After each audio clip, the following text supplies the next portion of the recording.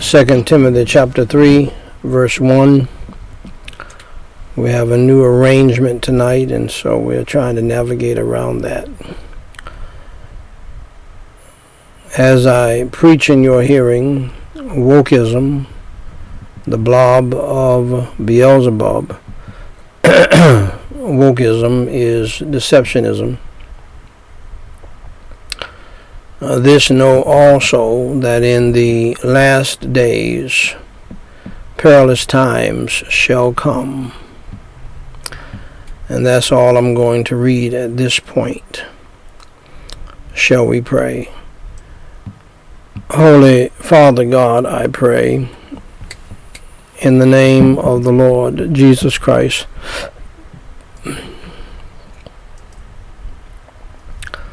Hallowed be your name, thy kingdom come, thy will be done in earth as it is in heaven. I thank you, Lord, for the privilege and the power of prayer and the peace that comes through prayer to you. I am reminded of your holy word that you gave, Lord Jesus Christ, as a precept. Men ought always to pray and not to faint.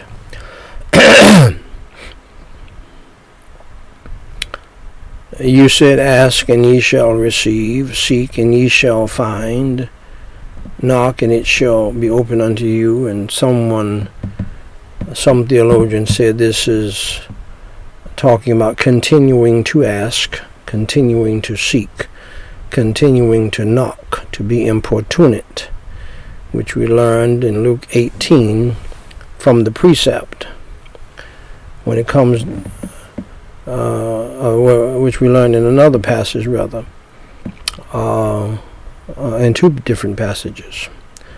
I'm reminded of the knock at midnight as well, preached by Dr. Martin Luther King Jr. And Holy Father God, but coming from your holy word. You said, pray without ceasing. Pray always. Continue instant in prayer. So, Lord, grant us your grace and your strength in these times and the power of your Holy Spirit to do exactly that. Now, Holy Father God, as I told my wife today, and you heard me tell her, twice, that because I am preaching on this series and continuing the other service as well, for both are needed, because by your grace I am praying without ceasing and praying for others, and praying always, striving to do that, praying always, continuing instant in prayer, encouraging other people to pray, telling my wife to pray, and then encouraging people to read 3 to 5 chapters a day in your holy word every day until next Thanksgiving. For those of us who are born again and saved, on top of that, Lord, editing and writing for a worldwide publication where the gospel is contained. And Holy Father God, I thank you, Lord. And then on top of that, as I told my children today, writing them texts and letters every day, encouraging them in the faith, and challenging them to be the witnesses that they should be for you. And the devil hates all of this stuff. And Lord, I do not think we understand how much the devil hates prayer and hates people promoting prayer and encouraging other people to pray and to pray without ceasing. How how the devil hates the preaching and the teaching of your holy word in season and out of season. We are to reprove, rebuke, and to preach your holy word, the whole counsel of God. And as you have made clear to us, we do not love people if we don't tell them the truth. And the truth, because we're so wicked and so evil, hurts even church people. And so, Holy Father God, I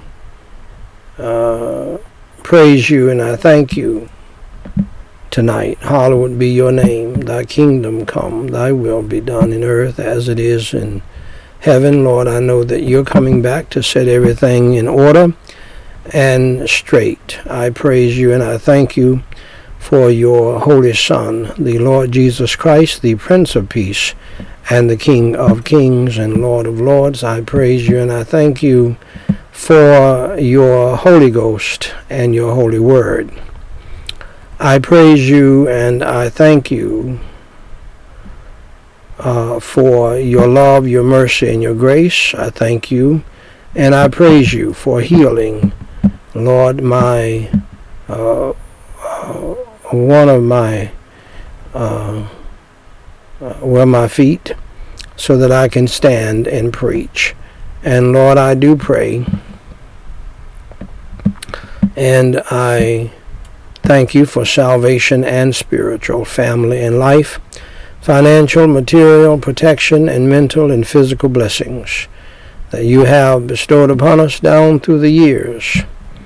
And Holy Father God, I praise you and I thank you for the millions, the many, and the manifold blessings that you have bestowed upon us all who are saved. And Holy Father God, I pray tonight that you would have mercy and grace upon such wretched and wicked and evil and ungodly people as we are, who are even saved and born again by your grace. Please forgive us of our sins, our failures, and our faults. Crush and crucify our wicked, evil, and ungodly flesh and the old man within us, and fill us, Lord, with the fullness and the power, the unction and the anointing of your Holy Spirit. Deliver us, Lord, tonight from temptation, evil, and sin. Grant us your grace and the power of your Holy Spirit to love right, to live right, to think right, to do right, to act right, and to do that which is pleasing in your sight. For thine is the kingdom, the power, and the glory forever. And Holy Father God, I pray that, Lord, you will help us to humble ourselves, to pray, to seek your face, and to turn from our wicked ways, and to repent of our wicked sins, and to get back to you, our first love. And Holy Father God, I do pray also tonight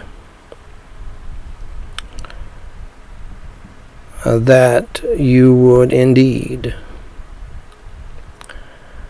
help us to humble ourselves, to pray, to seek your face, to turn from our wicked ways, and to repent of our sins, and to get back to you, our first love.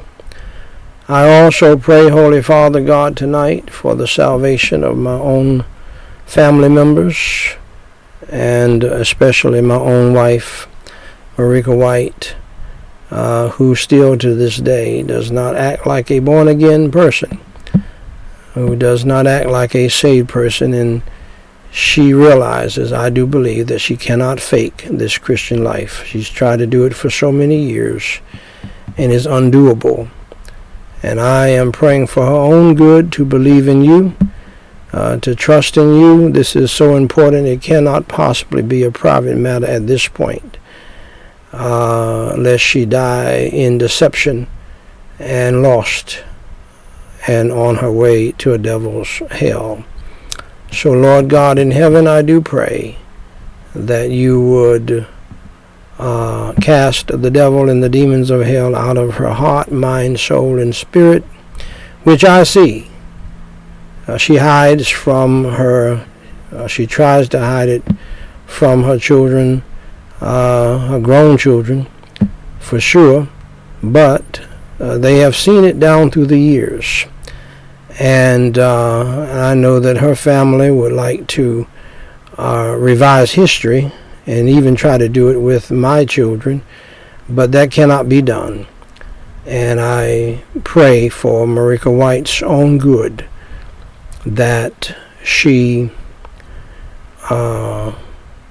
would see the light, believe in you, repent of her sins, and so that she can live the Christian life, but not live it in her strength, but in your strength, as you have taught me to do and you've taught other Christians to do as well. I pray the same prayer for her mother, for her siblings, for her aunts and other family members. And Lord, I pray that you'll have your Holy Ghost to not give them rest until they come to know you as Savior. Lord God in heaven, I pray this for my mother, my siblings, and all other family members who are religious but lost and who do not understand the gospel and do not understand the principle that when you said, if you love me, keep my commandments, this will be happening. This should be happening in a person who's truly born again. And so, Lord, Lord, help them to understand the principle that you said, if you said, why call ye me Lord, Lord, and do not the things which I say? And you also said, many will say to you in that day, Lord, Lord, but you will say, I never knew you, you workers of iniquity. I don't want anybody in my family, anybody in this audience, in the on-demand audience, wherever they hear this message, and we thank you, Lord, for the thousands who hear these messages in different ways and forms, and on demand, on multiple platforms. And Lord, because when your word is preached, no matter how many devils try to hinder it and try to stop it, you will get it through to the people who need it. And because you have all power in your hands, and nothing is impossible with you. And so, Holy Father God, save those who are lost in this world. Revive those who are saved, heal those who are sick, comfort those who are grieving and mourning, and draw them to yourself for salvation. For Lord, we know in your eternal holy word that you're not willing that any should perish, but that all should come to repentance. And so, Lord, we know that you have a burden for souls way more than we do. And so, Lord, all the least we can do is pray and pass out some gospel literature and preach your holy word and your holy gospel every day. That's the least we can do. And so, Lord, because we know that we are helping you, and you're the one who's the greatest soul winner of all time. And so, Holy Father God, I pray tonight, I do thank you so much for the powerful message on last night. Thank you for my son, Daniel Ezekiel, helping me with that powerful message. And we didn't even get into it deep last night. Hopefully on message number 500 on next Wednesday we will go further, but I doubt if we'll finish the series. But I do pray in the holy name of the Lord Jesus Christ that you will help us to remember the text and how that you give us grace and strength. And when we are at our weakest, at our lowest, then your strength shows up and shows out, and I've seen that many times down through the years. In fact, I see it more and more every day. And so, Holy Father God, I thank you that we can glory in our problems, troubles, tribulations, trials, thorns in the flesh, infirmities, tensions. Thank you, Lord, that we can have cheerfulness, have cheer, rather, in those things. Thank you, Lord, that we can glory in those things. Thank you, Lord, that we can have pleasure in those things. That is a new concept to this world that most people to this day, that you taught before you left to go back to heaven. But to this day, many people in the church do not understand it. In fact, they have tried to flip it around to be something that it is not.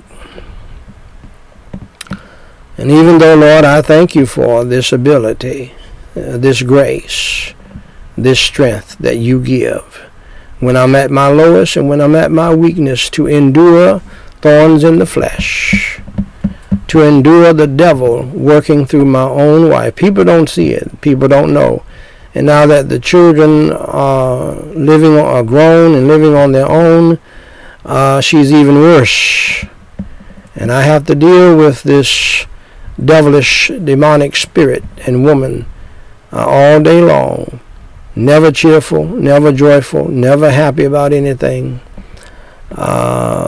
And she's been this way for 35 years. Never has changed. Mad about everything. Always trying to hinder your ministry. In fact, she gets even worse when it's time to pray and to read the Bible, as always. She gets worse when I'm writing a letter to my children and I'm having her to type it. She gets worse when right before the services. She gets worse when it's time for us to sit down and read 3 to 5 chapters of the Bible in the chronological Bible. And that's just the devil. It's not her. It's not a flesh and blood situation. She is, and you have blessed us to be in a good situation. And my children support me in the ministry, and there's a lot that they do that she does not have to do. When it's time for her to do ministry work, just a total demon possession happens. And I'm not the only one. I'm saying it out loud. I know that my sweet evangelical friends and preachers don't like it, especially the pastors' wives, because they have to deal with it too. And it may not be the wife, it may be a child, it may be somebody in the church, or whatever the case might be. But it's a real situation, and it is the devil. It is not the person.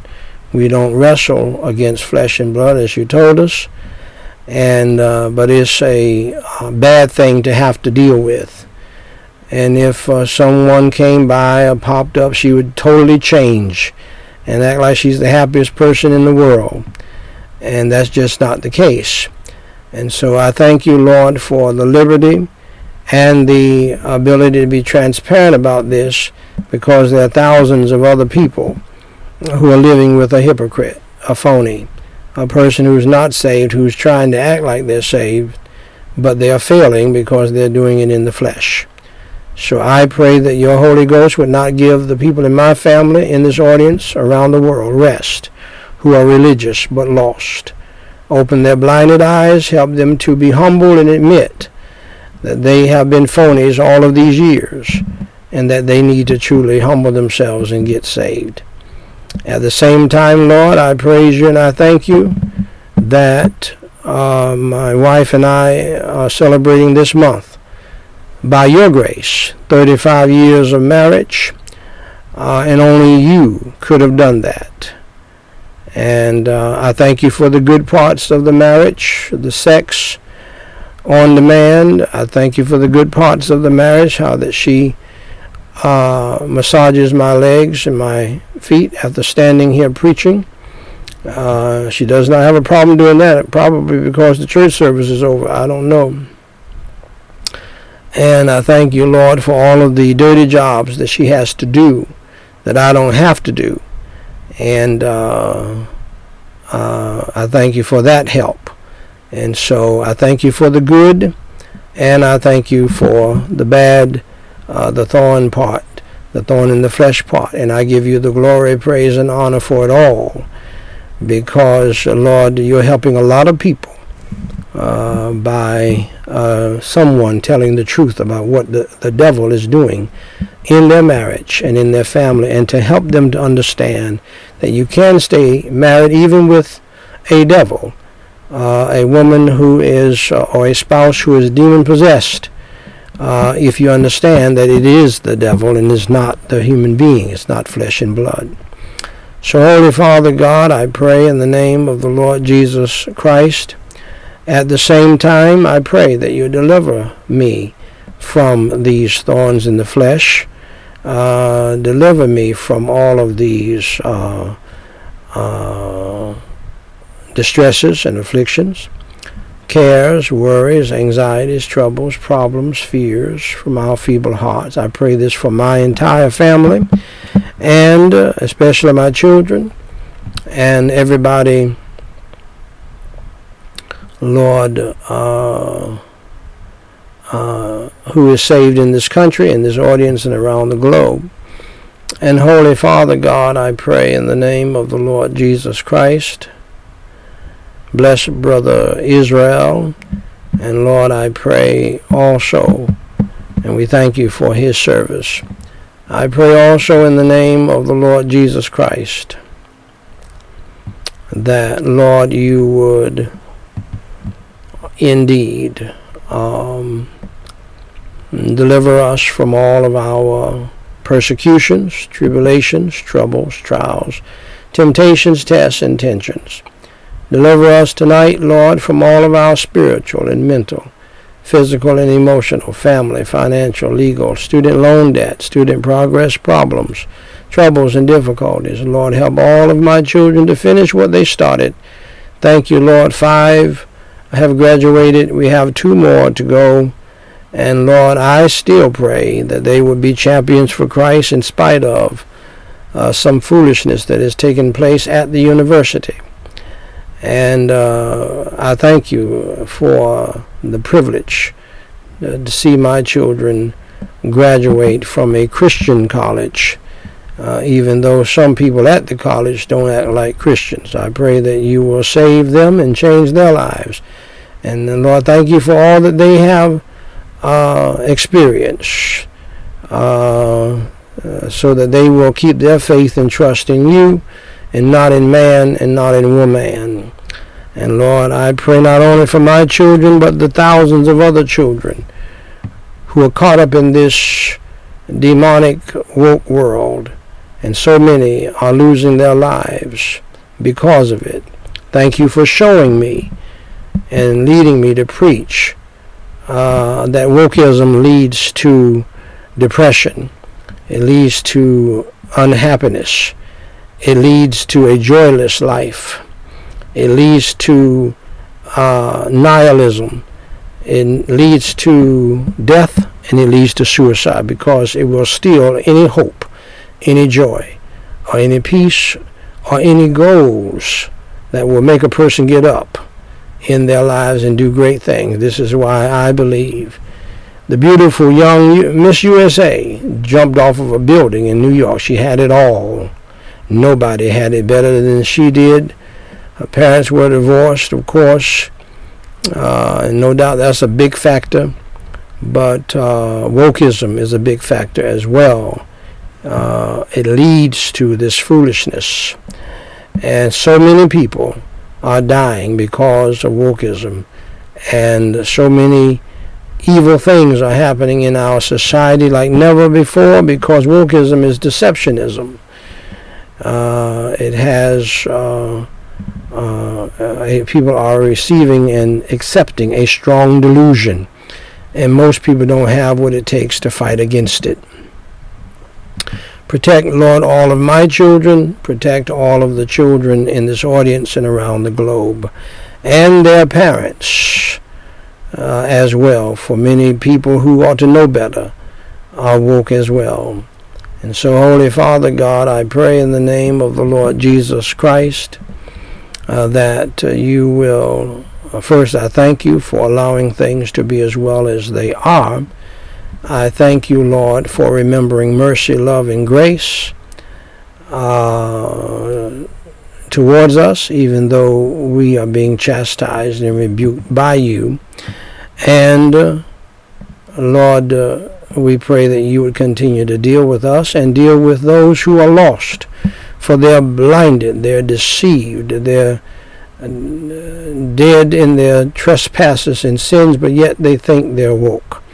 Open their blinded eyes, unstop their deaf ears, because, Lord, as you have told us, nothing is impossible for you. And so, Holy Father God, I pray that you will bless and protect, as I prayed earlier today, all of my children. Protect us all as a family, and protect the children of the people gathered on around the world and on demand. Protect us all who name the name of Christ from ourselves, our flesh, and the devil, and the demons of hell, and from evil people in the family, evil people in the church, and evil people in the world. And so, Lord, by your leading me to lead others to get back into the Word and to read 3 to 5 to 6 chapters a day in your holy Word through the chronological Bible until next Thanksgiving, the devil is mad as he could be. And I have not seen my wife like this in a while. But when we started these new initiatives, the devil is jumping all over me and trying to stop me, trying to hinder me. And I thank you for showing me that and giving me the victory to march on. Thank you so much. And the devil is attacking my children because they still help me in the ministry, even though there are people who don't want them to help me in the ministry. The devil certainly doesn't, and the devil has attacked every last one of them. All 7 of my children who help me in the ministry, they're being attacked by the devil because of what they have done, setting up the foundation for this ministry, especially the internet side, the digital side. They're the ones responsible for setting that up. And I didn't even believe in the internet. I didn't believe that the internet could be used for the gospel. But it was exponential, and has been exponential in growth since the bedrock foundation was set, starting back in 1983. And so we were, back then, Lord, as you know, I never even thought about a digital age, internet age. This is all amazing to me. So the devil hates them and trying to get them to turn against you. And I thank you, Lord, that they are holding on and still helping their Father in the ministry. But help them to know that the devil wants them to stop, and he's fighting against them. And Lord, help them to put on the whole armor of God, as I pray for the whole armor of God to be put on them and me and this family. And Lord God in heaven, I pray in the name of the Lord Jesus Christ, place upon us indeed the whole armor of God. Protect us, Lord, from ourselves, our flesh, and the devil, and from the demons of hell, and from evil people in the family, evil people in the church, and evil people in the world. And Lord, have all that we do and say to be done for your glory, praise, and honor, and for the glory, praise, and honor of Jesus Christ. Place upon us, Lord, the precious blood of Christ. Surround us with the band of your holy angels. Protect us throughout this evening and tonight, all night long. Lord, surround us with your protection. We pray the same for all of the people and their families in this audience, in the on-demand audience, and on all platforms across the country and around the globe. In Jesus Christ's name I pray, and for his sake, amen. We're living in perilous times. I have given you the definition of that. And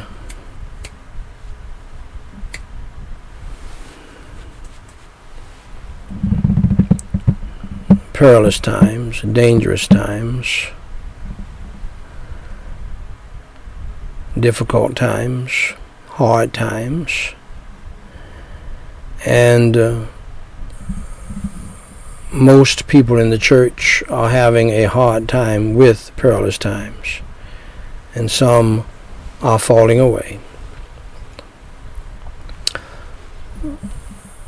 As we continue, though some think that any attention paid to the last days or biblical prophecy,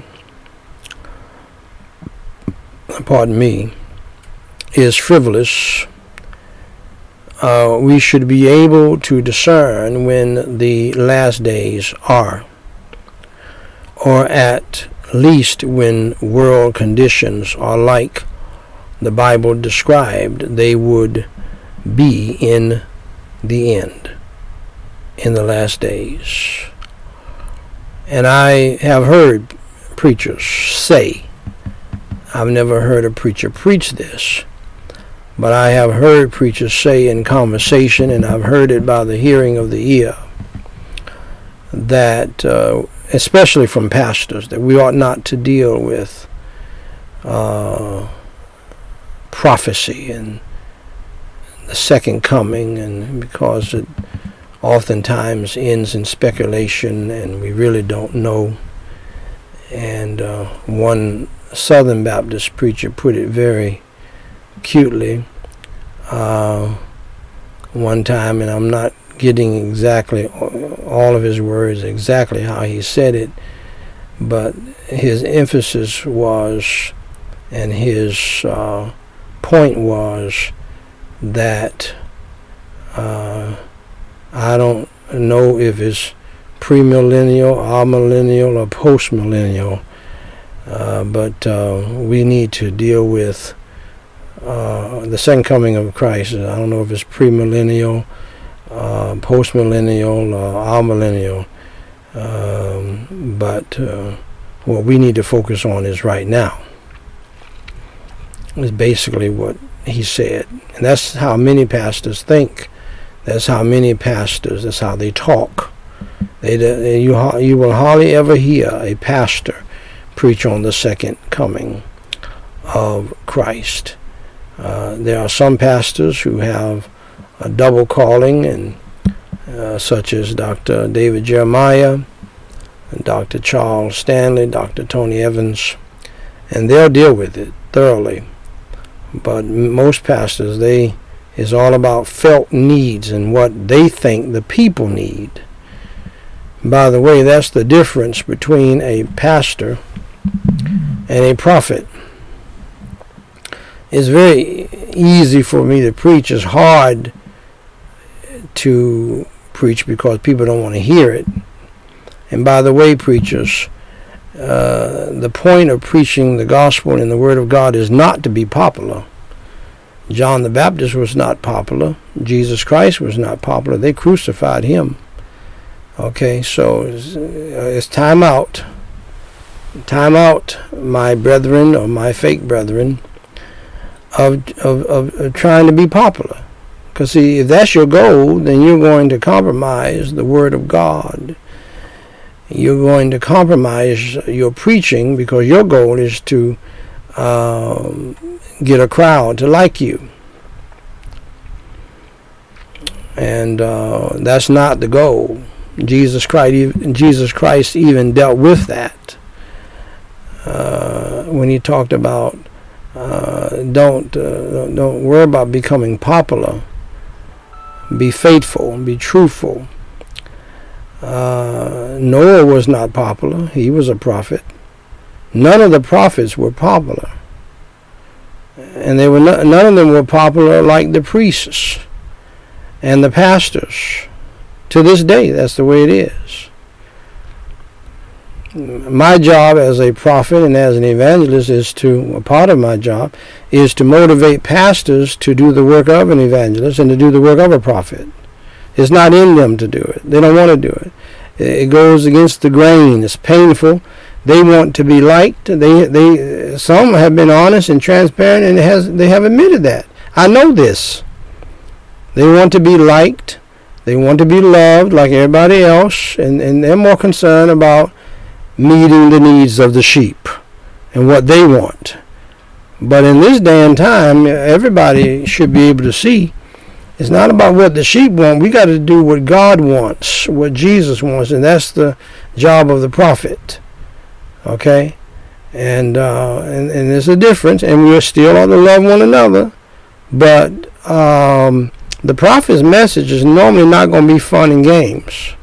We're not going to be able to sit around and shoot the breeze with each other and go play golfing and okay, because it becomes adversarial. It becomes adversarial. The prophet does not try to make it that, but he's just going to be more concerned about what God wants, not what the people want, and not what you want, Pastor. See? There are sanguine brethren who are looking forward to everything growing better and better and better. And you know what has happened, and you know what is happening in this day of wokeism, the day of the blob of Beelzebub, the day of deception. The woke pastors, quite frankly, along with their and the Judas pastors, along with their worldly cohorts, you know what they're doing? They are preparing the so-called church. It is the fallen away church. It's not Jesus' church. It's the Laodicean church. It is the Judas church. But see, they have made up their mind they're going to just go on without Jesus. This is a revelation to you. I'm telling you, God just told me to tell you that. That's what's happening. We're seeing the transition right now. And let me say something to you Bible-believing Christians who did not step up and do what you know you should have done.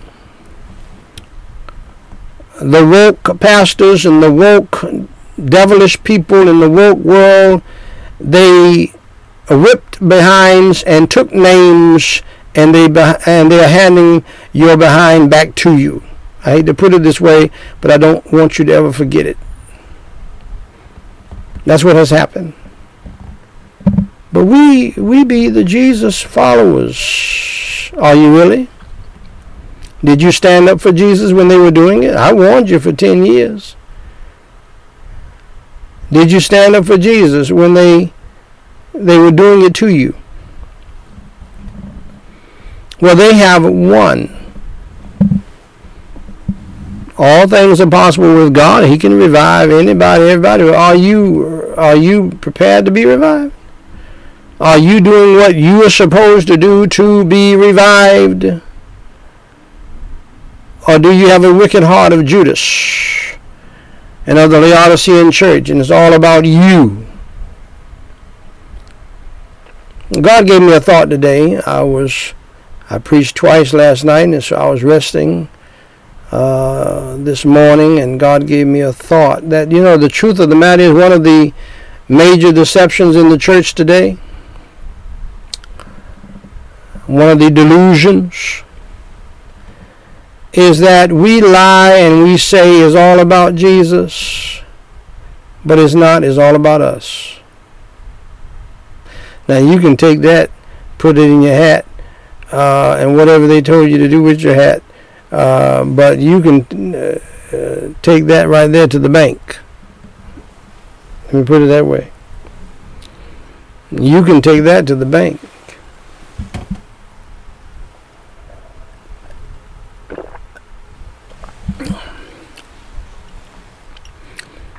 You could take that right there to the bank, what I just told you.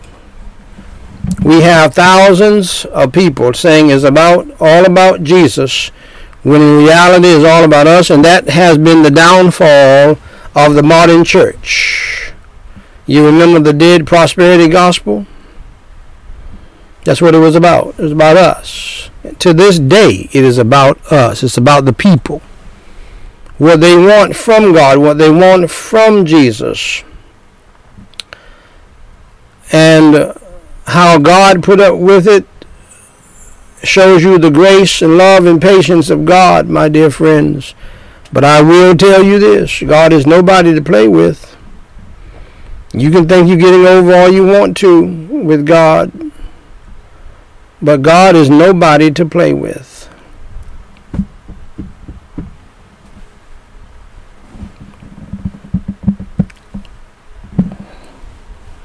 Brethren, sanguine brethren, there are sanguine brethren who are looking forward to everything growing and better and better and better until at last this present age ripens into a millennium beautiful. They will not be able to sustain their hopes, for Holy Scripture gives them no solid basis to rest upon regarding that. Apart from the second advent of our Lord, the world is more likely to sink into a pandemonium. That's a word for you. That's where we are today.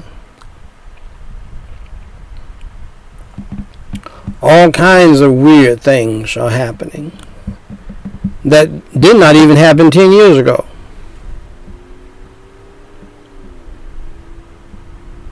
A young black man made it to the University of Virginia. If the University of Virginia is not Ivy League, it is close. It is up there with Ivy League schools. They're seen as a prestigious university. Turn around and blow the brains out of 3 young black men? That's wokeism for you. That's the spirit of wokeism. And yes, it's been around for a while now.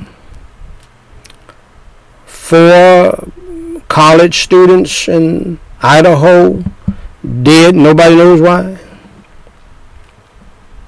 FedEx driver, he said today he killed the child with his bare hands. Demon possession. And he made one mistake. He did it in Texas. And Texas does not play that. You go into the electric chair. Thank God. You know what he said? He said he hit her with the truck, and she was going to tell her father. Okay, and that's what made him put her in the truck. And then, can you imagine that? A FedEx truck. And choked the life out of her. People are demon possessed. People who may look like they halfway got it together, like I've been telling you for years, you better leave them alone. Don't respond. If somebody drives by you and gives you the finger, don't look at them, and you keep on going. Just make sure they don't have a gun in their hand. And you slow down, let them go. Pandemonium all around the world. Then to rise into a millennium. No, my dear friends, we are going into the tribulation. And we're not in it yet. Oh no, you have not seen anything yet. You have not seen anything yet. And so, dear friends, before I share the gospel with you, allow me to say a few things to show you wokeism in my own family. The power of wokeism. And wokeism is in your family. If you have extended family members who did not grow up under the gospel, wokeism is a spirit. You can't stop it. All you can do is pray against it, read the Bible, the truth against it, and obey the Bible and go on with your life. It is a spirit. And there are people succumbing to it. Some don't even know they're succumbing to it. Some of them have been brainwashed and they don't even know they have been brainwashed. And only God can deliver them. One lady hired a wokeism deprogrammer for her daughter, and they didn't give us a time as to how long that took, but it took a while. And she was able to pay him $300 a day. She had already paid $500,000 for her child to go to college. That's where she was brainwashed. And then she spent thousands of dollars to deprogram her from the college education that she received. That's so sad.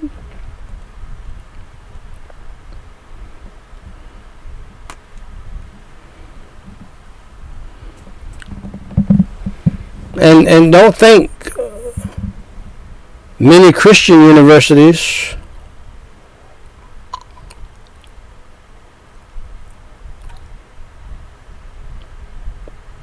are any different.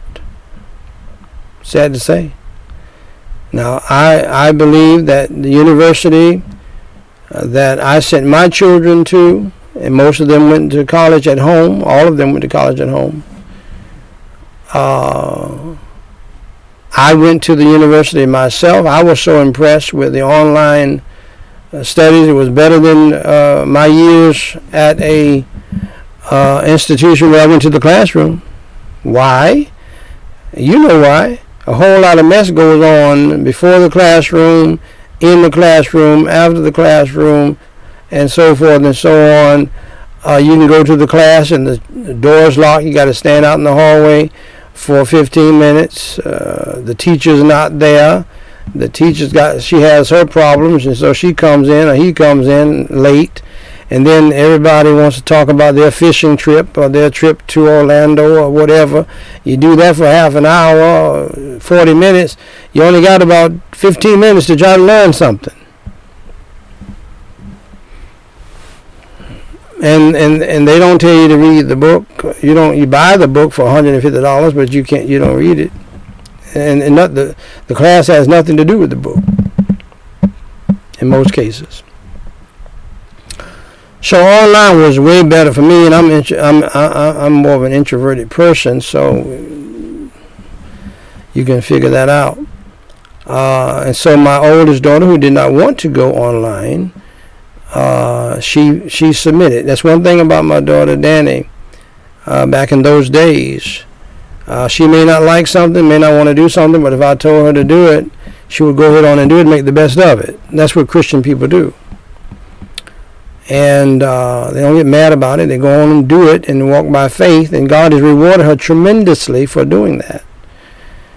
But anyway, we found, I didn't tell my children, but I found out there was some wokeism going on with the president years earlier, before he was busted.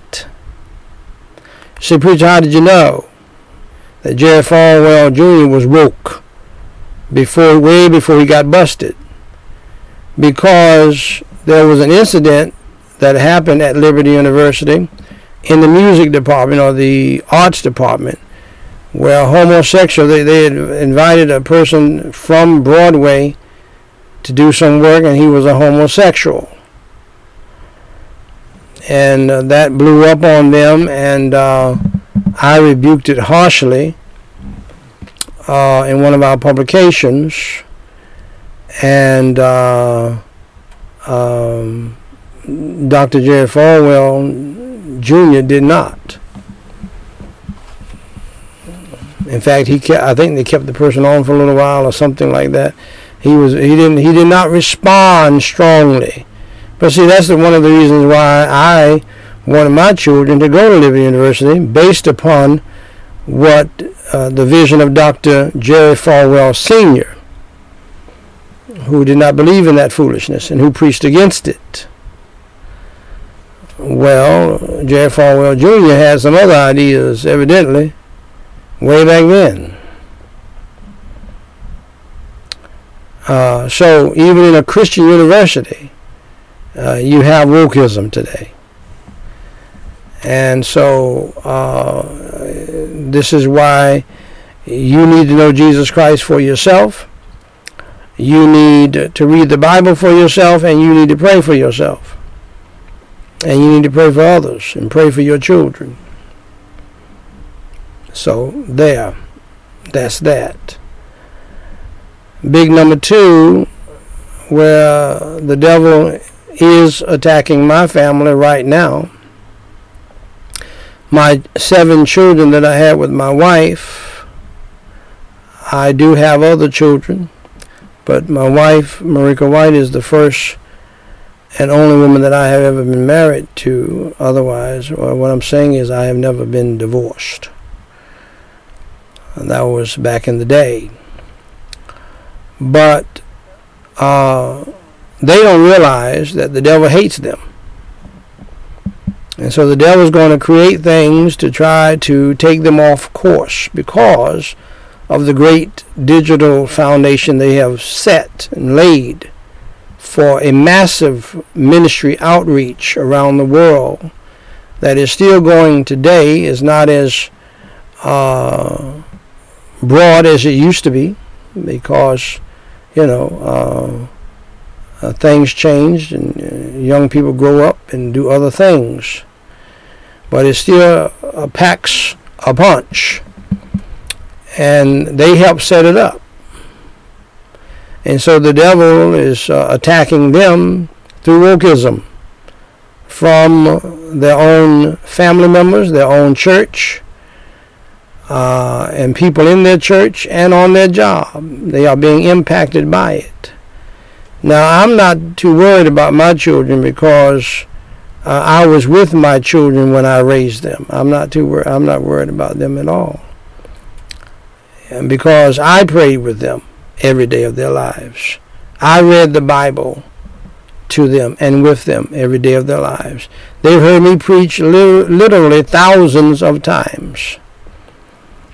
I led them to the Lord myself at the age of 7, each one of them. 7 children, they got saved on their 7th birthday. I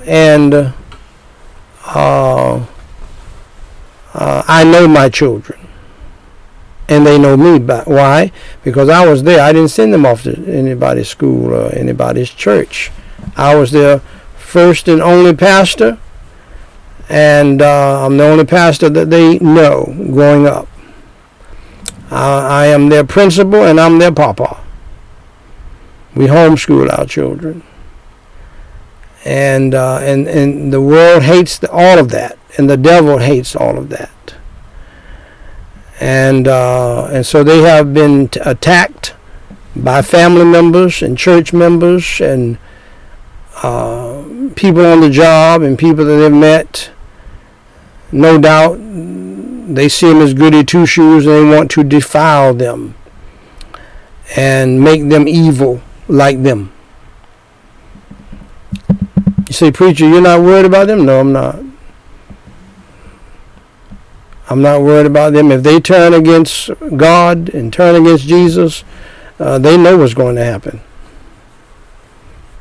I'm not worried about that at all. Will they slip and fall and sin and make mistakes? Yes. As I did, and as you did, and as everybody else in the Bible and outside of the Bible did. But I believe they're going to come out all right. Because one thing for sure, they know I'm going to pray for them. But back to some of the things that have happened and that I'm dealing with even to this day. And by the way, it's a miracle that I'm standing here and preaching to you tonight, live and on demand. It's a miracle of God. And it's a miracle of God because God showed me exactly what was happening. My oldest daughter and her 6 siblings never had a loving, caring mother. That's just the reality. And these are not the only children. Some children have never had a loving, caring mother. Some children have never had a loving, caring father. And some children, like myself, had a mother and a father, praise God, but neither one of them knew what to do based upon the Word of God. And so we still fouled up and messed up our lives with a mother and father in the household. But I thank God they stayed together, even though they separated multiple times.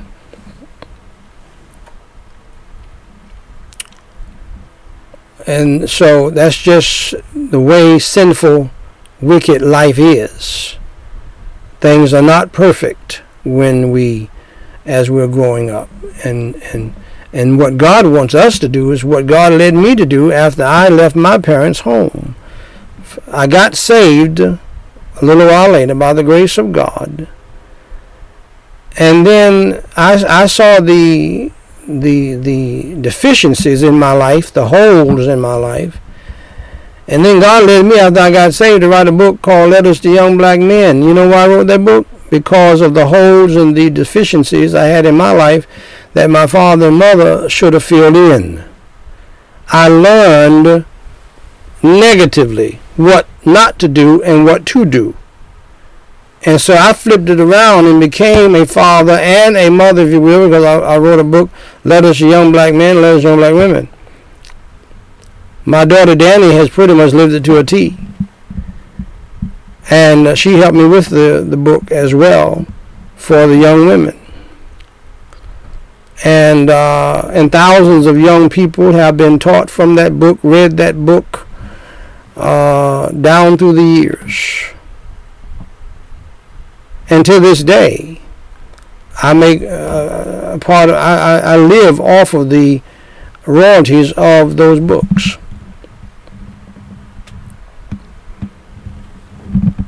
And I wrote in those books, and most people don't know it. I started writing that book in my 20s, not my 50s or 60s.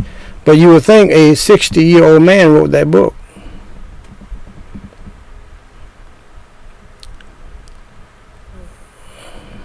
So that's how you do that. Once you get saved, you don't need to gripe and complain about what happened in the past. You make the best. That's what Christian people do. They make the best out of a bad situation. And I pass that legacy on to my children. They can do with it what they will, but they know better. See? And you say, preacher, you don't have a care in the world that your children are going to fall into the world and into sin and just be destroyed and everything. I have no care in the world about that. I have no concern about that in the world at all, because they know better. I left it all on the field. I gave them everything I got. And if they want to go that route, I'm going to still have the peace of the Lord and the joy of the Lord, because I did what I was supposed to do, big time. And had them even help me to do the ministry work, because when they were growing up, they wanted to. And do not, you grown folks, poo-poo on the great work that children can do. Children can do some great work for the Lord. And don't you let them come to Jesus and let them serve Jesus while they want to serve Him. You say, well, why didn't your children have a loving mother? Now, here's what the sweet evangelicals would say, which is a lie. And they've lied to men so much. Men don't even know up from down. Well, see, if you do this for her, and if you treat her this way, and if you say this to her, and on Tuesdays, if you buy some flowers for her, and on Fridays, you get a babysitter that you can't afford with pink hair, and take her out on an expensive dinner, which would take up all of the money you did earn, that you're supposed to pay bills with, because you're trying to keep it with the Joneses, and Pastor Jones, and Pastor Wife Jones.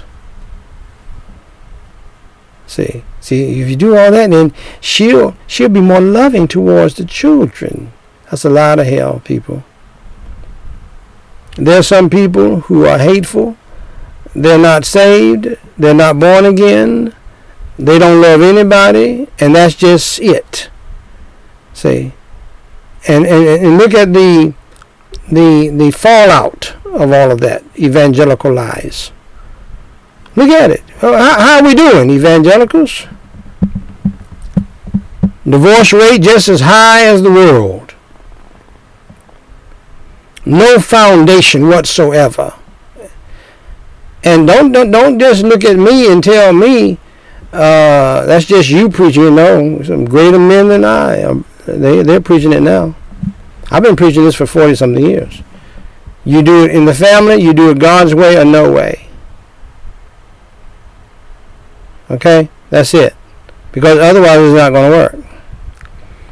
So why did your children not have a loving mother? This is because I believe my wife, Marika White, is religious, but she is not born again, saved. She's not a born again, saved person. And also, she was not raised properly, like most of us, by her parents. All of my daughters, especially, are hungry to this day for a loving, caring, motherly figure. And yet, some of you, I'm talking to my family members, extended family members, in the family, some of you women, are taking advantage of that and are trying to turn my daughters against the only loving parent they have, who when they had pure hearts, they used to call me, their father, the father and the mother, and I don't have a motherly bone in my body. I don't have a female side because God made me male. Now he took some ribs out of me to make a female, but I don't have a female side. I don't try to be a female. And you know why I have family members doing this? Because of wokeism. Because one of the tenets of wokeism is to hate the patriarchy. To hate what God set up. I didn't set up the patriarchy. Most men are so sorry today they would be just fine without the patriarchy. And most have joined with the women against the patriarchy, where men ought to be in charge in the home. Men ought to be in charge in the church. Men ought to be seen as leaders and not followers of women. See, they basically they hate men. And so you're trying to put that garbage and that demonic foolishness in the minds of my daughters because you're that way. You hate men. That's why you don't have a man right now. No doubt you have a Bo Peep, a maintenance man coming by to satisfy your sexual needs. Because a plastic penis is not as satisfying as a real man. A vibrator, it's not going to get the job done. There's something missing, isn't it? You need that man. You need a man. God made you to want a man, to desire a man. And you're mad at me, my wife and me, because we have sex all the time. She may try to hinder the ministry, may not be the best cook, but that area right there, that's one of the reasons why we're still together. Sex. See, and here you are not having sex, doing whatever you're doing, and you want to come bother us and mess with my children and make them men haters like you are, and you're divorced and all of that mess. There's no telling what you're doing now, and you want my precious children to be like you and to hate men and even hate their father. Their love for me is documented, all of my children, in the book titled Dear Papa. That my children, they saw what was going on. My children, I guess they felt sorry for me. They saw that I was the father and the mother. I was the only one who loved them. My daughter, Danita Evangeline, edited this book that everybody wrote in, all of the children. Dear Papa, that they wrote, which, by the way, is on the front of bcnn1.com, blackchristiannews.com, to this day. And it is a blessing. I still read it to this day. They did this on their own. They got the gift of writing from God through their father, and that's how they express themselves. Most of them are introverted like I am. And that's how they express themselves. They would write me things like, Papa, I know you love us, and thank you so much for chastising us today for being bad. And I know you did it because you love us, because you want us to be better. That's what, all of them wrote things like that. They understood. Do not underestimate what God is doing in the hearts of your children.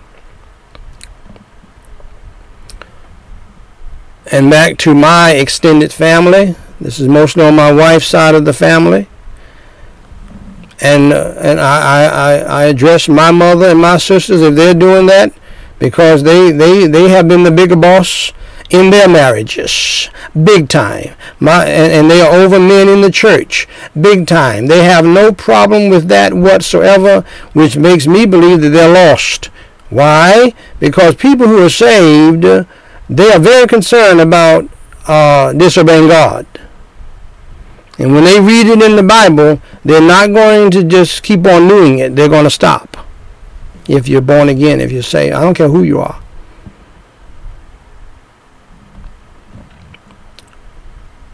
You are trying to come between my children and me with your woke, devilish, demonic blob of Beelzebub foolishness, trying to cause a problem between my wife and I. At 35 years of marriage, she's been married 3 times more than most of you, if not all of you.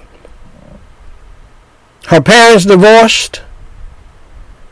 The aunt that she was staying with, and only God knows what her aunt was doing.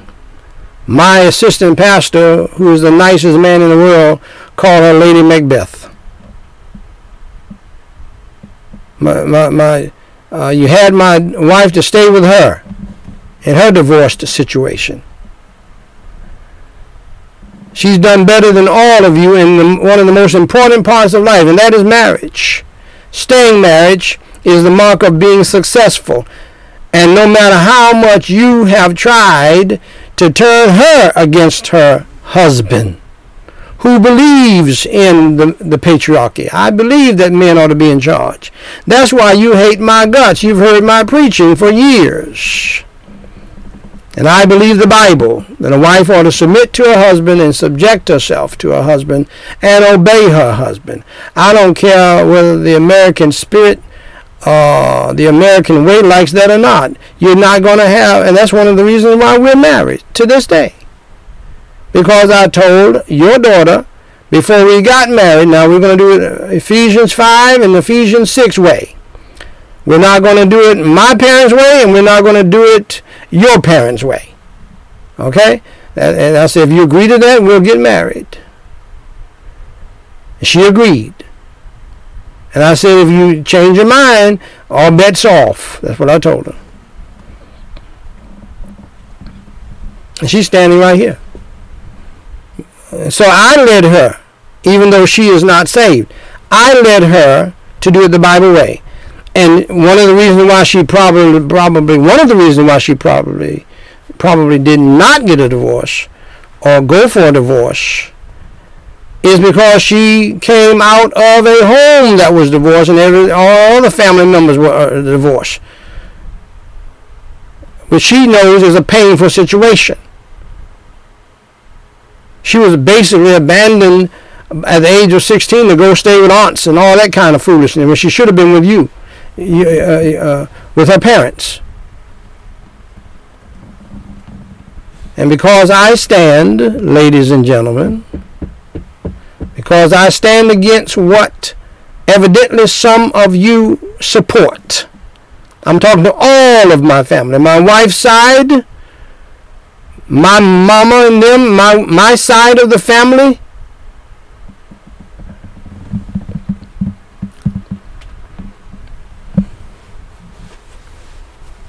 Everybody. Okay? And see, you say, well, preacher, why are you preaching about this publicly? Because see, when you come, listen to me. God let me know in no uncertain words. When it comes down to something like wokeism, the blob of Beelzebub, deceptionism, no. We're not doing this in a corner. No, you want to bring it to me and bring it to my house? Oh no, we're going to deal with this publicly. We're going to involve anybody we need to involve. If we need to involve the police, the po-po, we're going to involve them. I have no shame in my game. I have nothing to hide. And this is what woke people do. They want to try to cause a problem. They want to lie on you. They want to brainwash your wife and your children to hate men. Brainwash your children to think that homosexuality and lesbianism is okay because that's what they believe. Because when you hate the man, I guess you love the woman so much. And you women get together and pound each other together in the bed with no penis.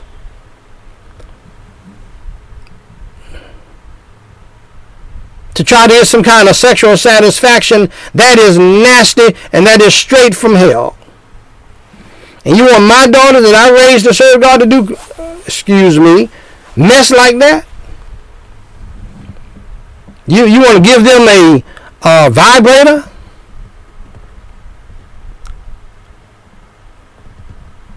Give them something that once they come to their senses and get married, no man can satisfy them.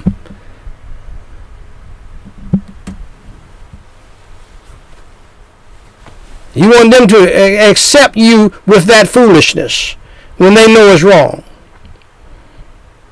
And you want to brainwash them against God, against Jesus, and against your father, the so-called patriarchy. Their father, the so-called patriarchy. Because you want to brainwash your own daughter to hate her husband. You want to brainwash my daughters to hate their father. Because I preach and teach the word. And raise them in such a way so that they can have some peace, some kind of order in the household. God knows, Jesus knows, I know, my wife knows, and my children know. If I did not deal with Marika White the way I did, the way you should have, there would never been any peace in the household. Because as my wife is standing right here with me tonight, she is full of hell and the devil. It's not flesh and blood, nothing personal. You can't stay together for 35 years and have it to be personal. And we enjoy sex all of the time. You can't just have sex with people. You think, everything is about flesh and blood. You can't do that. I know the devil is behind it. I know the devil is behind her nasty attitude and her unwillingness to cooperate in putting the services together like what they're supposed to. I know who's behind that. And so I don't hate her, I hate the devil. And I don't hate you. I hate the devil behind you. Your life is already destroyed and messed up, and you're trying to destroy my wife, and she's done better than you because of God using me, and you want to mess up and destroy my children? Negro, you must be crazy. If you think I'm not going to say something about you, you are crazy. And I say to my mother-in-law, aunts, whoever else on that side of the family, be you homosexual or lesbian, to my mother, my sibling, let's get it on. If that's what you want to do, you want to try that mess with me? Because you hate my preaching against homosexuality, against lesbianism, against women ruling over men in the family, in the church. This is both sides of the family. I'm not picking on my wife's family. I'm talking to my own mother and my own sisters. I don't want to be bothered. I don't even want to be caught up in that mess. It's demonic.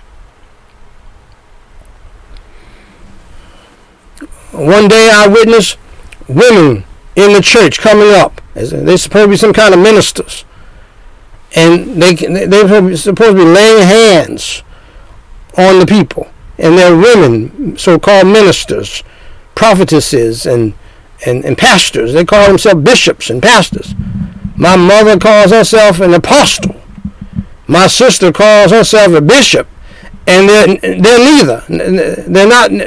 Neither one of them is what they're calling themselves in God's sight and in the Bible, according to the Bible.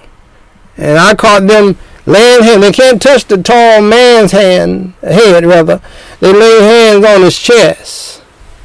I said, you got to be kidding me. That is some satanic, demonic foolishness. And that's what's wrong with the church today, and that's why the church is in the mess it is in today. And my mother, who has been ruling over my dad and other men for years, doesn't bother her at all.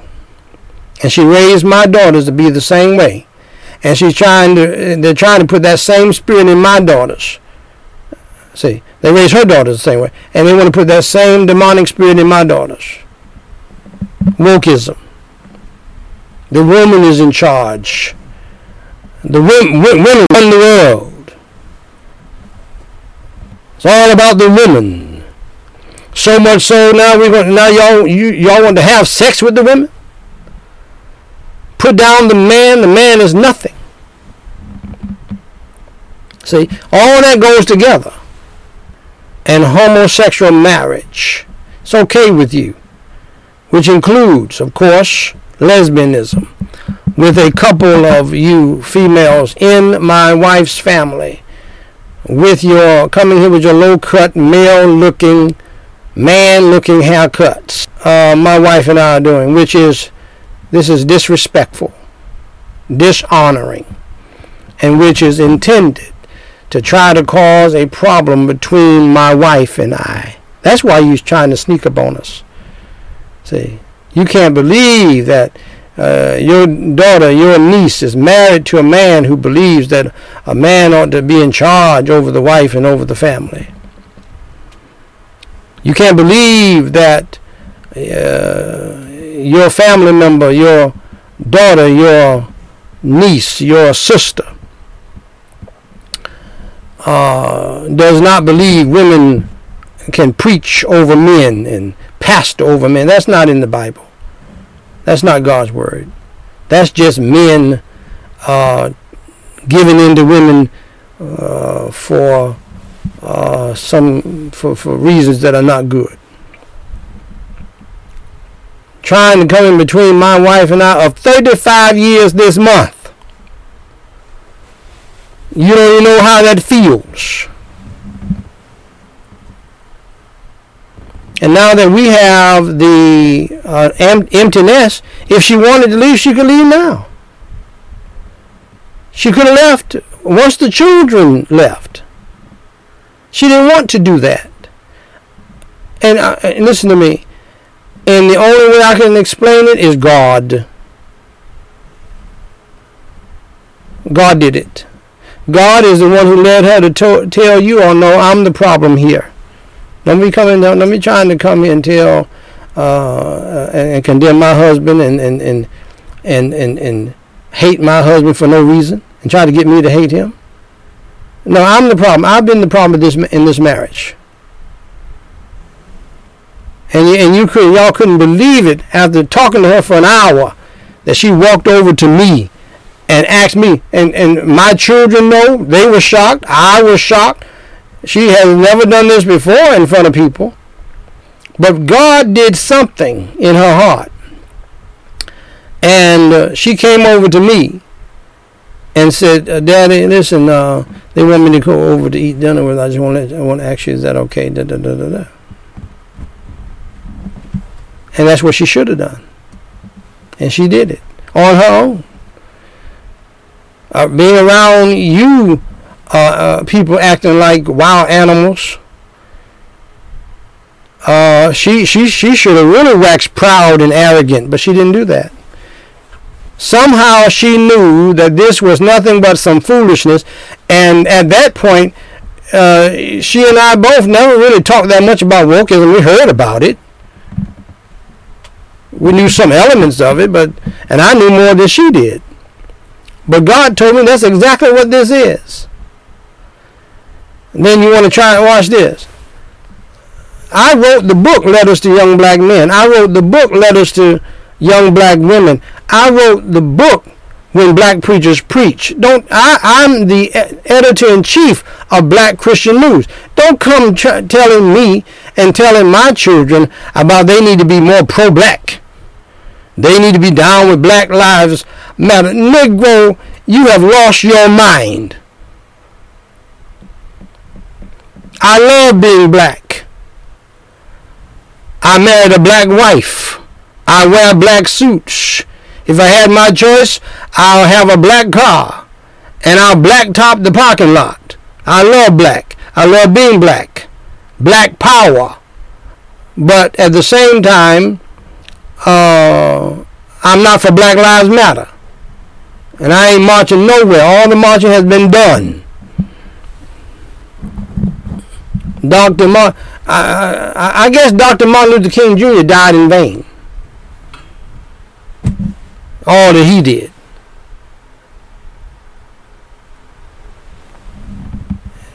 This is nothing but foolishness. And want to give my children some black books or this, that, and other. No, they already read it. But we do a podcast called Black History in the Black Church. What are you talking about?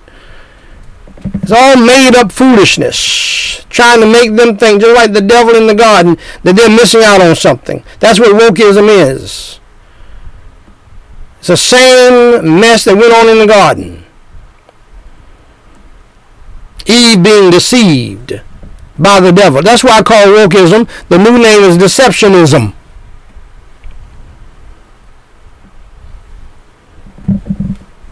Making people think they're missing out on something when they're not missing out on anything. When you find God and you find Christ, let me tell you something. And you read the Bible, that's the greatest education you'll ever receive in your life, buddy. You'll be wiser than you. Wiser than older family members who don't obey the word of God. And yes, children, there are family members in our family who are old and they're lost. They're religious. They talk church talk, but behind the scenes they're lost and on their way to hell, and they know it.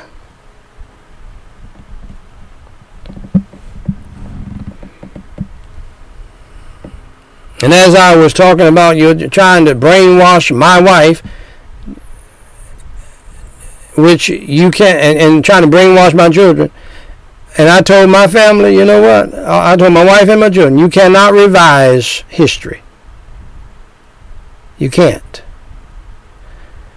And the other reason why, and the other thing I credit for my wife's response to you is the fact that this woman has heard me pray every day of her life. I have prayed with my wife every day of her. How about you? Have you all been doing that? Nope. I have prayed with my wife and read the Bible to my wife every day for 35 years, December the 19th. Why don't you send my wife and I some money like you sent to my children that you don't know because you feel guilty about never doing anything for them? How about $3,500? You and the family, y'all love us so much. Send us $3,500 for staying married. You ought to reward us for staying married for 35 years. And you can only make 3.5 years. Don't come to me with this foolishness. And I'm not only preaching this to you. This is small potatoes to me. I can handle you people with a pinky. This is small potatoes. It's a shame I got to even deal with this. But you know what? I thank God it all happened this way. Because I'm helping other people to stand up against this demonic foolishness. Because, see, most people don't even know what's happening. Most people, if you had done this foolishness to them, they would have been shocked. But because I'm prayed up, therefore your daughter is prayed up, your niece is prayed up, your sister is prayed up. If she is saved, she's prayed up in the sense that she watched me get prayed up. And maybe it rubbed off or something, I don't know. But God did something in her heart. And yes, since you've been here, we've had more sex than we've ever had in our lives, if you must know. And yes, sex is important, isn't it?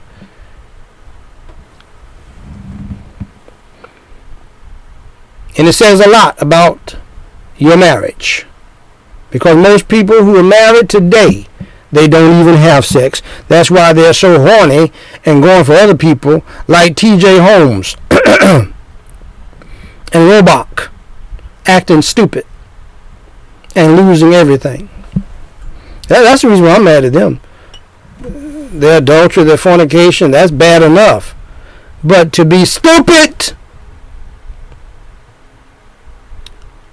to seemingly, proudly, arrogantly hurt your mates and your children publicly, looking like two imps,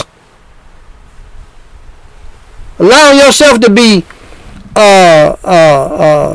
recorded all the way to the whole house. Come on, man.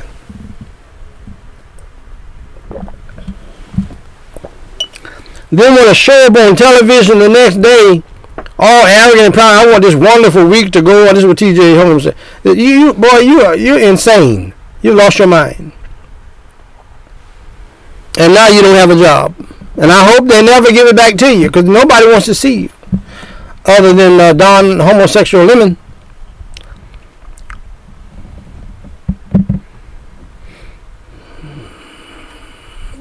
Which my wife miraculously, your attempts have not been successful. My wife is shockingly more committed to the marriage now than ever before, even though we are in the empty nest phase of our marriage and life. And in case you are wondering, I'm going to say it again, we have sex nearly every day. During that time, we were having sex every day because we were on a 20-day binge. Encourage other people to do it during that time who were married, legally married. And so it is just not proper for you to be pushing my daughters. And my sons are not going to do this, so I'm not worried about that. But don't even push them either to bring you to my house without calling first. I don't even know you that well. We're not family like that. Come on now. No, we ain't family like that. And my wife and I are one. Both times you came here, she showed me the utmost respect.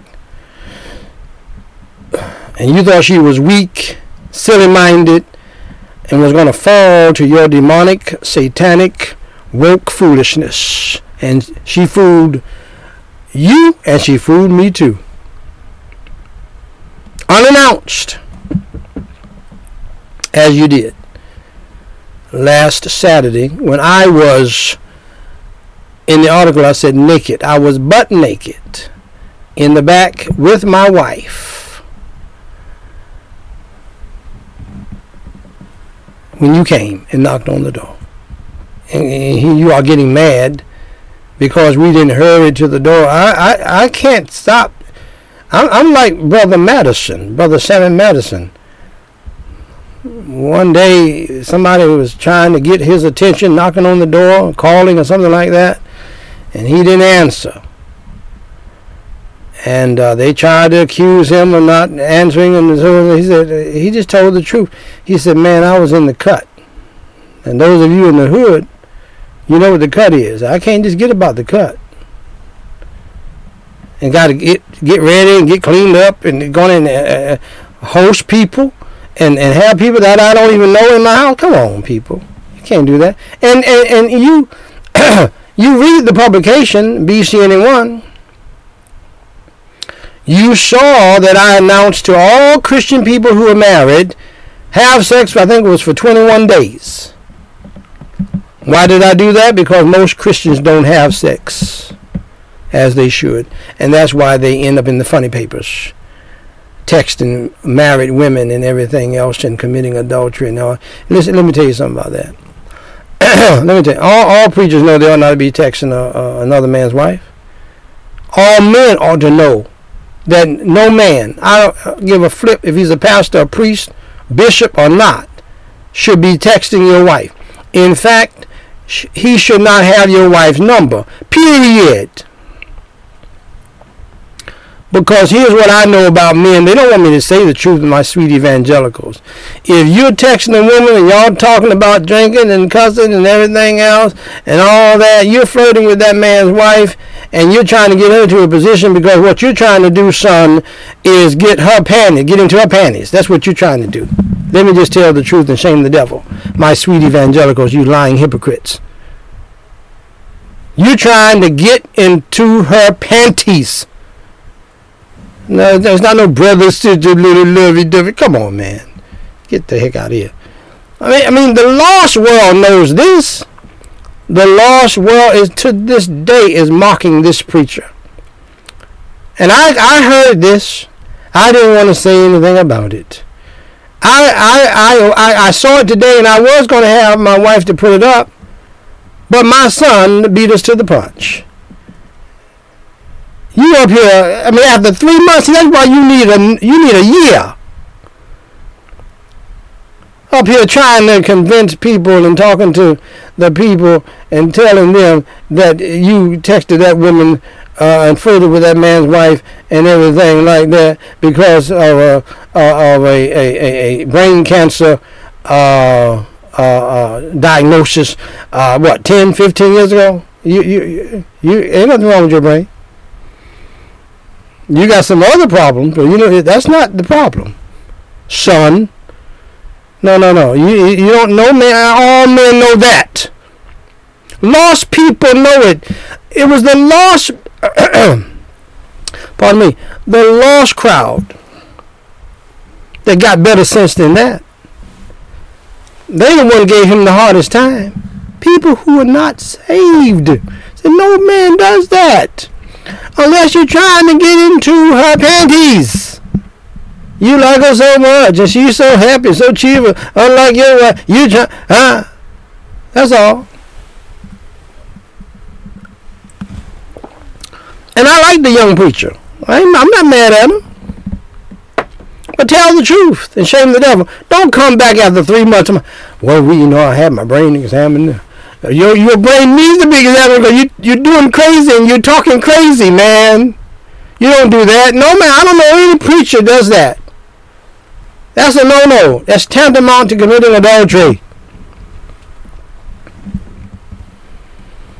Anyway, Elizabeth Retief, who is a divorce mediator, not lawyer, and relationship counselor and author, said in answering a question, do you think that it is okay to insist that adult children always call before stopping by for a visit? Now let me just flip this.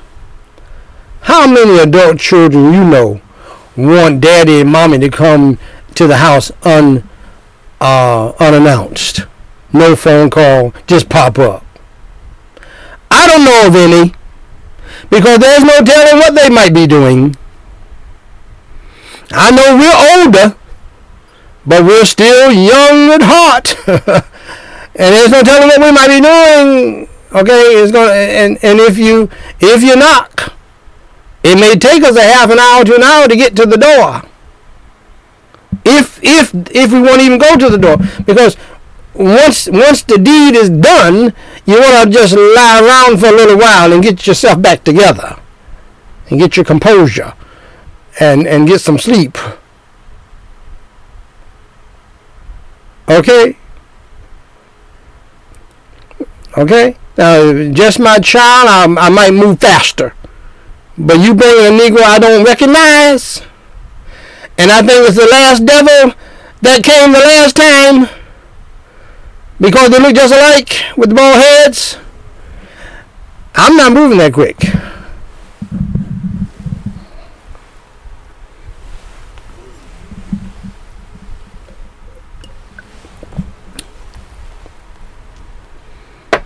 And so, dear friends, as I come to a close, her answer was, your home, your rules. That's what Mrs. Retief said. And I believe this is something that needs to be dealt with, and I believe that most people understand this. Out of respect for the people, even out of respect for your grown children, let them know you're coming. Amen. Yes, sir. Unless you suspect they're doing something evil and wrong, you want to pop up on them. That's your prerogative, but it's also their prerogative not to open the door. And that is your prerogative as well if they come. And especially if they bring somebody with them that you don't know. She said, if you don't like people just stopping by for a visit without calling, and see, my daughters know I'm a very introverted person, a very private person. My wife is that way. And most of my children are that way. I would say all of my children are that way. They can go on in life without having a whole lot of people around. My daughter Danny, like her grandfather, is more, gregarious, and she can do like I do. I can turn it on, if I have to do that, if I have to greet people and talk to people. I can do it if I want to. I don't want to do it. But I can do it. My son Daniel the Fourth has learned how to do it. He's not a gregarious individual, but he learned how to do that. My daughter Danita learned how to do it. I would imagine all of my children are going to learn how to do that. Something I learned how to do. I can talk with you and so forth and so on, but I really don't want to. Not really. You say, preacher, you're not giving the hospitality? No, I'm not. That's why I'm not a pastor, I guess. Now, there are pastors who are giving the hospitality. I know a pastor in Arlington, Texas. He told me he bought my books, and, he sat down in his living room, probably with the socks off, or socks on, or whatever, and gathered some young men around and went to it and taught my book. I believe his wife did the same thing with my other book. That's what he told me. Now, I wouldn't do that. With my own book, I wouldn't. I don't want... We're going to gather about 10 to 12 people in my house. And I'm going to do that? I'm not doing that. That's not what I want to do. Now, if God tells me to do it, I'll do it. But that's not a fun time to me. But to a pastor who's giving the hospitality, they got people coming over all the time, and coming to the office all the time. No, I got to have a schedule. I got to know you're coming. Now, with my children, I'm more relaxed. If they're coming by themselves and all that, it would be nice for them to let me know they're coming so my wife can clean the house up and all of that and make room for them to sit and all of that. But other Negroes that I don't even know, I don't care if you claim to be family to me. They don't mean anything to me. That does not mean a hill of beans to me. We don't know each other like that. My children are different. They can come anytime. But it would be nice that they would even let me know, give me a heads up, because out of respect for me, which I would show them the same respect. Even if they got mad, I wouldn't do that. I wouldn't be knocking on the door. These are my grandchildren. I want to see my grandchildren. Negro, no, that ain't working. Woo! Let me wrap this up. First, that is 100% your right, she said. It's okay. And all people need to understand, just because your family does not mean you can just come over and go over to people's houses and all that. No. Familiarity breeds contempt. It's okay. It's okay to have some distance and to have some respect and decorum and everything with your family. And not only is it okay, it's important. Because you see your papa one way, but papa and mama see each other a different way. See? And you have to respect that. And I see you one way. I see you as my precious, loving daughter. But your husband may see you in a different way. He should. Amen. And I mean that, and it's a matter of respect. Just because someone is your adult child, she said, does not mean you have to make an exception to that rule for them. Okay? I'm going to stop there tonight. Okay? So, not only am I preaching the passage dealing with wokeism, the passage, 2 Timothy chapter 3, is all wokeism. That's what it is. It was predicted by Paul from a jail cell 2,000 plus years ago. Right at 2,000 years ago. And God has opened up for us. God laid on my heart to preach right on through it. And so that may be theoretical to some people, but I'm not dealing just with the theoretical part. I'm dealing with the actual part of wokeism. This mess here has happened. Okay, I'm dealing with the practical aspect of this, because you're going to see this if you have not seen it. See, some of you have been hit up with this, and you didn't know what was going on. See, woke people, they specialize in shocking. They specialize in popping up. They specialize in, if they don't like what you preach or what you teach, and painting your house yellow. They specialize. They love doing shocking things like this. They practice what Dr. What's his name? Dr. Ed Young calls reductionism. They want to reduce you down to nothing. They want to subject you to them. And they want to control your life. They'll sit out in the street. See, this is mind-bending, shocking foolishness. You're going to sit your behind out in the street, stopping traffic when the cars can roll over you, risking your life for some animals or some climate change.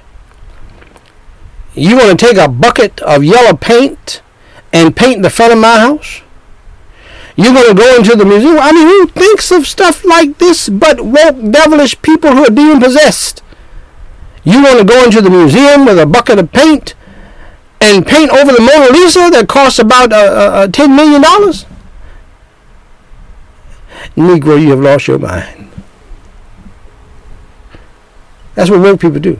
They believe in shocking. They intentionally come over when you're not expecting them. They want to try to catch you. They don't want you to be prepared. But see, when you pray it up, this is why I've told you people to pray without ceasing. When you pray it up, you're not going to be shocked by anything. You're not going to be even hurt by it. Because that's the design of it. It is to shock you, to hurt you, to bring you down, to reduce you. Okay? So you say, how do you combat it, preacher? You need to pray without... See, first of all, you need to be born again, and you need to be saved. I believe my wife was victorious over that foolishness because she's hooked up to a man who prays without ceasing and leads her to pray whether she wants to pray or not, and reads the Bible with her. We read the Bible today. We read 5 chapters today together in the chronological Bible. What I mean by that is, I'm sitting down, she's standing beside me, I'm reading it out loud, and I tell her to read it while I'm reading it. Meaning, I'll read like verse 3.5, and I'll call on her, make sure she's paying attention. She has not missed yet since we started December the 1st.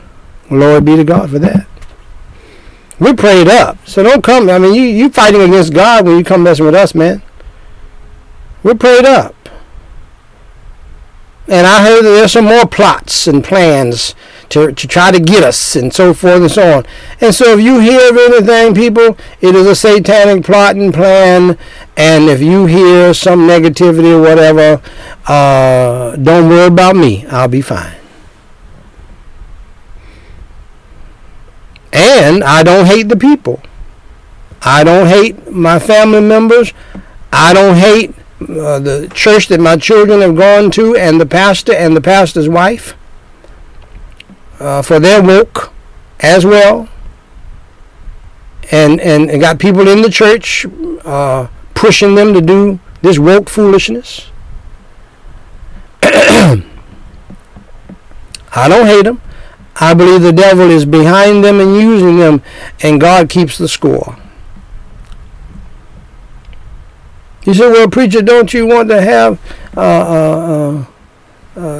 wonderful, sweet, back and forth communication with your children and get together for this and that and so forth? We've had this for 32 years now. Okay, no, for 35 years. And with the children for 31 years. Buddy, we've had, and you must understand, when I say we've had great times together and wonderful times and a lot of time, I mean that because every day of our lives, from the time we got up, we were together, until the time we went to bed, we were together. God, that's what God led me to do. When my oldest daughter, Danny, was a little baby, God told me, you need to stay home and you need to do a ministry from here and come off the road because your wife is she's not rising to the occasion.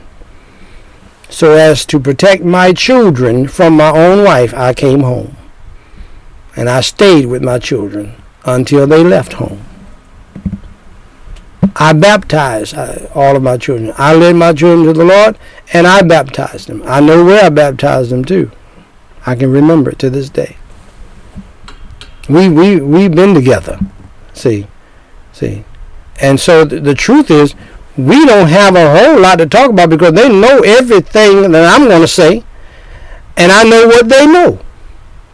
See, now if you have an accomplishment, a graduation, a certain award or reward, or you getting married, or you having a baby and things like that, we can talk about things like that, but we have talked about everything under the sun.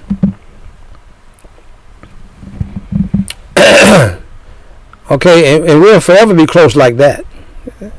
And then I'm praying for them every day, and they my daughter Danita told me she feels those prayers. And so I believe that they're going to be fine by the grace of God. And if not, God will deal with them because I gave them all to the Lord. I told him I would do that.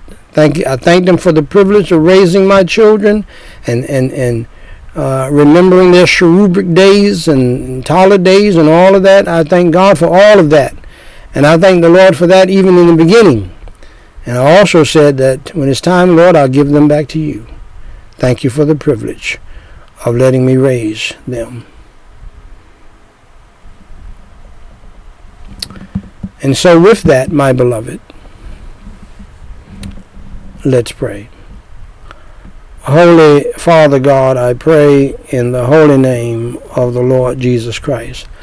Lord, I praise you and I thank you so much for this message series. I thank you how you have led me to deal with it and to be transparent about it, to help other people so that they can understand what is happening in their own families. For some families have already been destroyed because they didn't know what they were dealing with. Some children have already died because of wokeism. They got into depression, the fetal position, sadness, no purpose, nihilism, where they got to the point where nothing mattered anymore. Their friends were turning against them or trying to turn them into evil people like they are. They became suicidal, and some have killed themselves, and some have carried themselves in such a way that they died. It is a satanic, demonic spirit that is destroying the lives of so many young people and even older people. So thank you, Lord, for giving me a revelation about it and giving me this passage. Thank you, Lord, for Dr. Bradford. Thank you, Lord, for Dr. Ed Carter. Ed Young. Just a few preachers have preached on it. And Lord, it's so refreshing and such a blessing to hear truth preached against the mind-bending deceptionism that is in the world. And now, Holy Father God, thank you for the energy, the strength, the unction, and the anointing, and the power of your Holy Spirit to preach your holy word, the whole counsel of God. And thank you, Lord, for the love in my heart for my immediate family, my extended family, and the people out there in the world that I don't even know. And thank you for giving me the grace to deal with such a difficult, painful situation, but in such a way that, Lord, you gave it to me, and you have made it so clear to me what is going on. And so I pray that you'll save all of my children from it as you have saved their souls.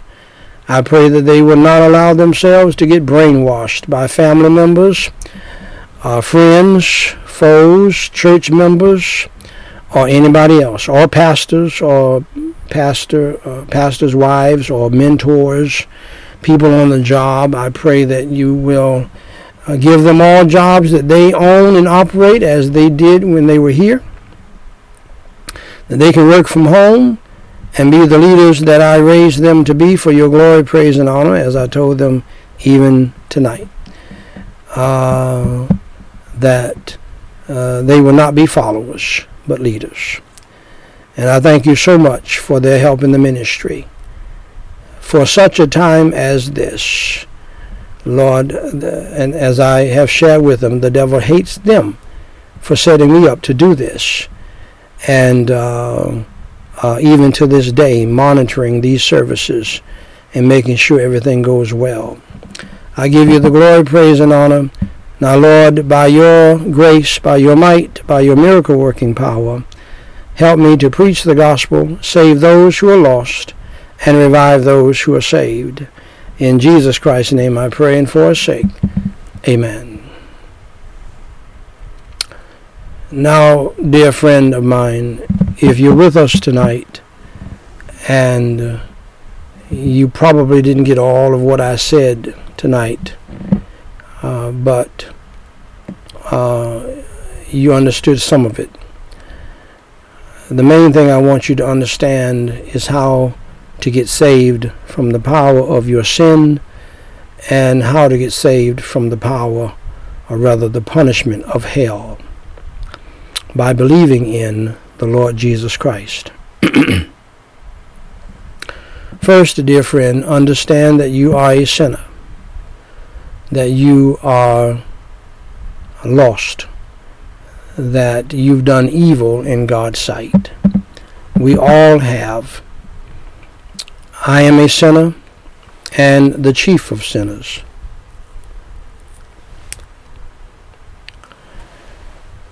The Pope is a sinner. The Dalai Lama is a sinner. Even Joel Osteen is a sinner. We all have sinned against God. For the Bible says we all have sinned and come short of the glory of God. We are guilty, every last one of us, of breaking the laws of God.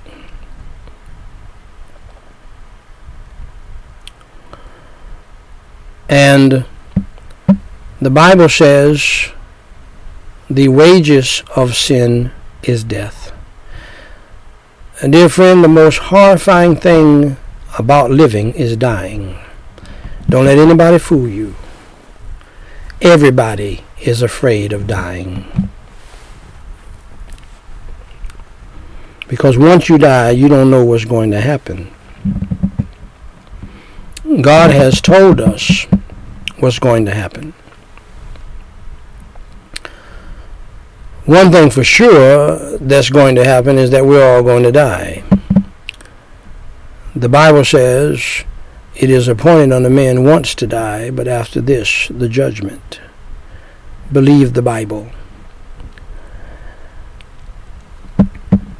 Now, if God will allow you to live on this beautiful ball called earth, hanging on nothing but His Word,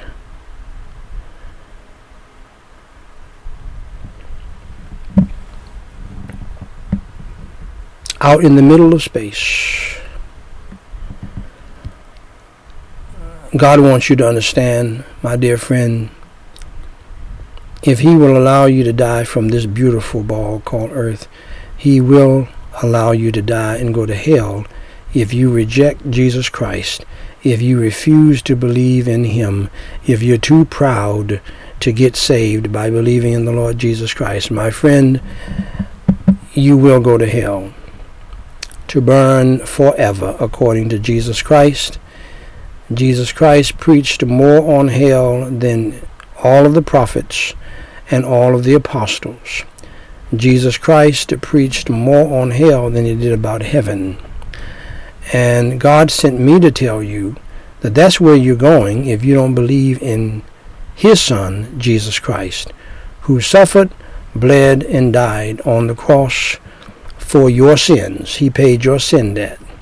Now, if you love your sin and your partying and your jam boogieing and your running women and running men, committing fornication and committing adultery, lying, stealing, and robbing, killing, murdering people, and all of that, you love that more than you love God and knowing God, then you will go to hell.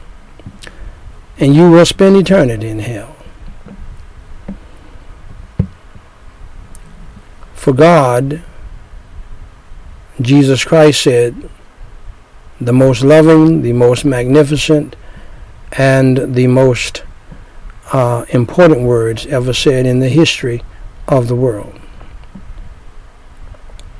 When He said, for God so loved the world, that He gave His only begotten Son, that whosoever believeth in Him should not perish, that is, perish in hell forever, but have everlasting life in heaven. This is a great deal. But Jesus Christ said that people love darkness more than they love light. Are you that way?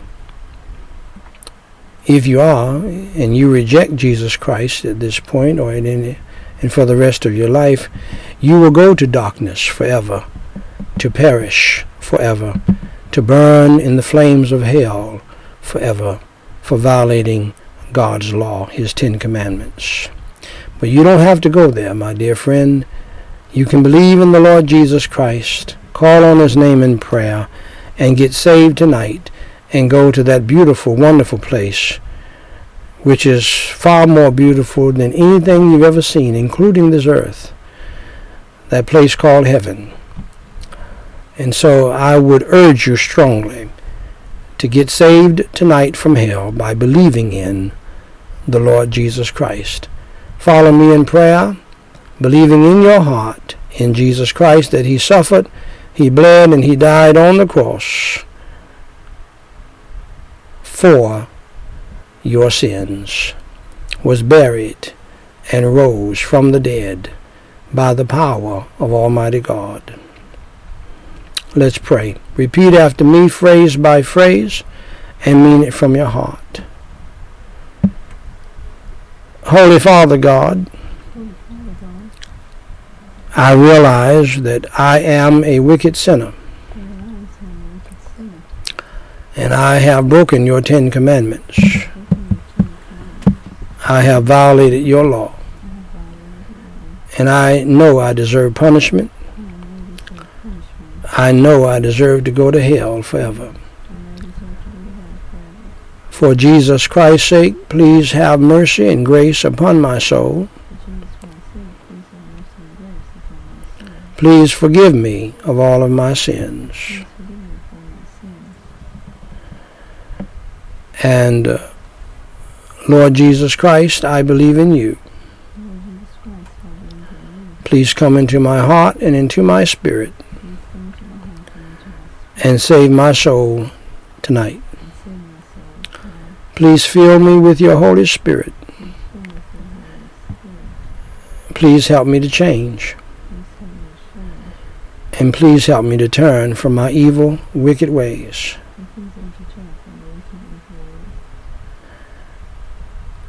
And help me to follow you, Lord Jesus Christ, in the newness of life. For it is in your holy name I pray.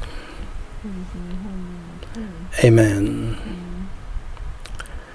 Now, dear friend of mine, if you believed in your heart tonight in the Lord Jesus Christ, and you prayed that prayer with me and meant it from your heart, then according to the words of God and the words of Jesus Christ, you are now saved by the grace of God, not by works of righteousness which you have done, but by the works of righteousness that Jesus Christ did when he suffered and bled and died on the cross for our sins, becoming the Lamb of God who has taken away the sin of the world. Your salvation is a free gift to you. You can't work for it. You can't earn it. He died for our sins, was buried, and rose on the third day. Now, dear friend, to become the Christian that God wants you to become, I want you to go to GospelLightSociety.com. That is our evangelistic ministry arm. GospelLightSociety.com, and tap on the book titled What to Do After I Enter Through the Door. Jesus Christ said, I am the door. And now that you have believed in Jesus Christ, you entered through the door, and you need to know what to do. You need to know the next steps. And so this book will help you. It is a free book. It is a free download. Download it free of charge and read it. And it will give you the next steps, tell you everything you need to do as a new born-again Christian. Also, on the lower part of that site is the populating of podcasts, which will lead you to thousands of podcasts on nearly 50 different subjects that will help you to grow in the faith and become a strong soldier and disciple for the Lord Jesus Christ.